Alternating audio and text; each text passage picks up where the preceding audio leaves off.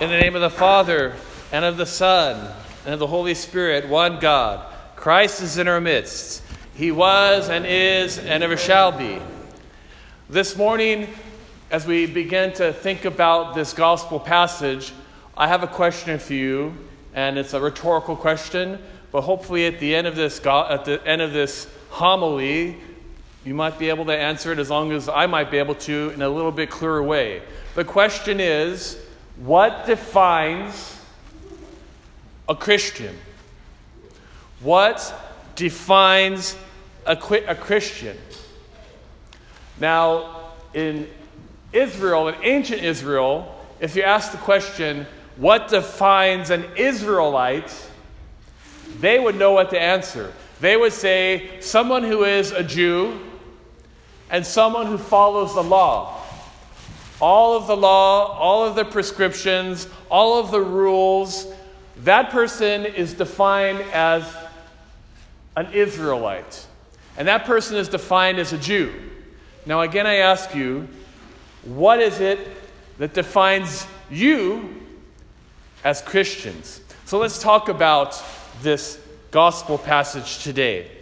Because being able to answer that question will help us understand how to interpret this gospel and these events as the Apostle Luke wanted to convey to us.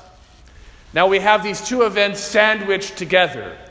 We have the healing of Jairus' daughter, and we have the healing of the woman with this 12-year-long issue of the hemorrhaging of blood. Now, there's a context that's behind what's going on here. And there's a mindset, something that developed the mindset of everyone involved in this gospel passage. And that mindset is the law that we just talked about. And they would have had in mind from going to their school and learning from their rabbi and from their parents and at the temple, they would have learned especially the book of Leviticus. And Leviticus is, for those who don't know, is a book of the law. It's the book of the Levites. It's the book that says ritually what makes a person able to go into the temple and to worship, and what makes a person have to stay home. What makes a person clean, in other words, and what makes a person unclean. Right? So there were many requirements. Many of the famous shall do's and shall nots, and what to do whens. And most often they were given so that the people could lead healthy and pure lives and to stay away from evil stuff. It gives the list of foods to eat and the foods not to eat. It gave what happens if someone is a leper. When are they leprous enough to stay home? And when are they not leprous enough or don't have leprosy at all to be able to be in the temple and go around the public? Now, two of the major ones are having to do with the flow of blood from a body and the touching of dead people, of corpses. Right? So if anyone was having an issue of some kind of, I don't mean to be too graphic, but some kind of discharge or bleeding, that person was to stay home until that problem was solved. And if they went out and if they went into the public, not only were they unclean, but whoever they touched would be unclean. And so we can understand this term very much. When this happens, they were told to stay home and quarantine, because they were spiritually, if not physically, infectious. So here we have this woman with this issue of blood. Now, she would be considered unclean. She would have had to stay home for the predominance of those 12 years that she had this problem. Imagine the loneliness. Imagine the dire consequences. And imagine psychologically what this did with this woman. But then she heard that Jesus was coming. and she went out into public. And notice what she did. If she touches a person, that person is unclean. And then she touches Jesus, knowing full well that he would become unclean. And Jesus, knowing, because he's the one who gave the rule of Leviticus, as a man knowing, as he's walking through the crowds, anyone who else could touch him would also become unclean. And Jesus let her touch him. And when she touched him, she became healed. What does this say about God? What does this say about Jesus? What he's willing to do.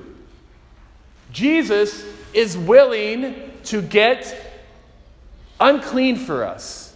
Even though he's God, he's without sin, he cannot be unclean in any way, and he knows it.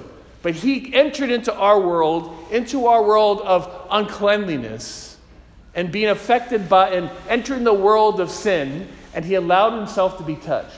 And the miracle is that not only did he not become unclean, but that he healed this woman. This shows the willingness of God. This shows the mission of the incarnation. That God came into this dirty world in order to rescue us and to make us clean, to make us have standing before him, to be able to be in his presence. As he is God and man in our presence, we are allowed to be in God's presence.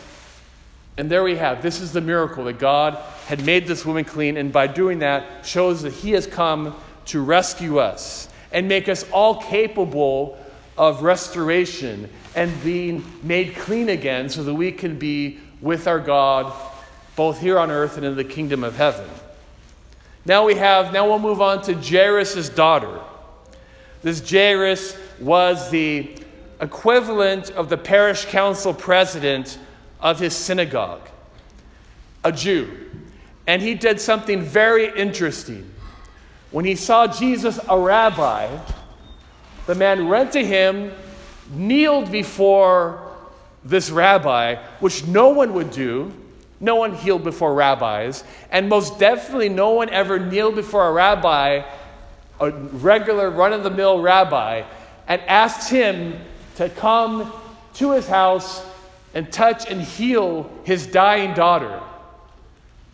This ruler of the synagogue had faith and knew who Jesus was and knew that he was fully God and fully man and had the power to come and restore health and, as we see, even restore life. Now on the way to the house, Jairus' servants come. They say, "Don't bother the rabbi because she's dead." And Jesus says, "Let's keep going. She's not dead."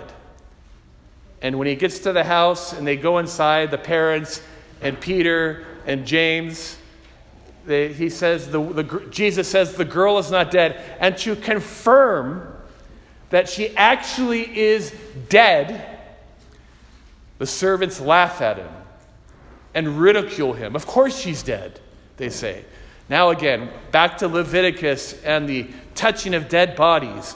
What does this mean that Jesus was still willing to go into that house and touch that dead girl? Jesus is willing to enter into even the realm of death. And touching her, he would be made ritually unclean. But he is willing to be made unclean, willing to risk it in order to save and to rescue and restore us. This is the mission of our Lord.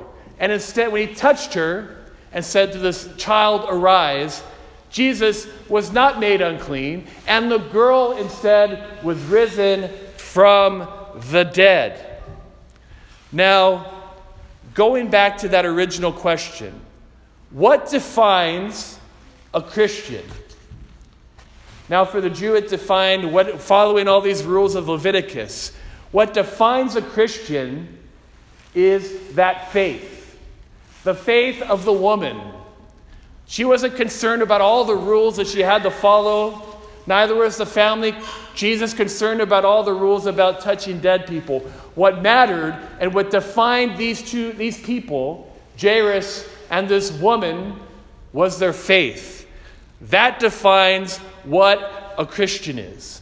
It's no coincidence that in the early church that the Christians called themselves the New Israel.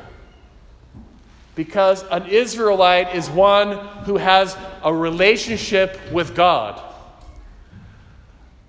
The word Israelite, by the way, means one who sees God, one who contends with God, one who relates with God. So this defines us, that we have faith in our Lord Jesus Christ, that when he comes, we go to him and touch him, he will make us well because of our faith. Jesus is going to touch you today when you receive the Holy Communion. What does this mean when Jesus touches you? When the priest receives communion, the last thing he says before he distributes communion among the people, he recalls the prophecy of Isaiah. This has touched your lips and forgiven you of your sins. When the Lord touches your lips and forgives your sins, remember the joy and the faith and the freedom and the relief that God has wanted and always wants to give to you and each one of you and to me as well.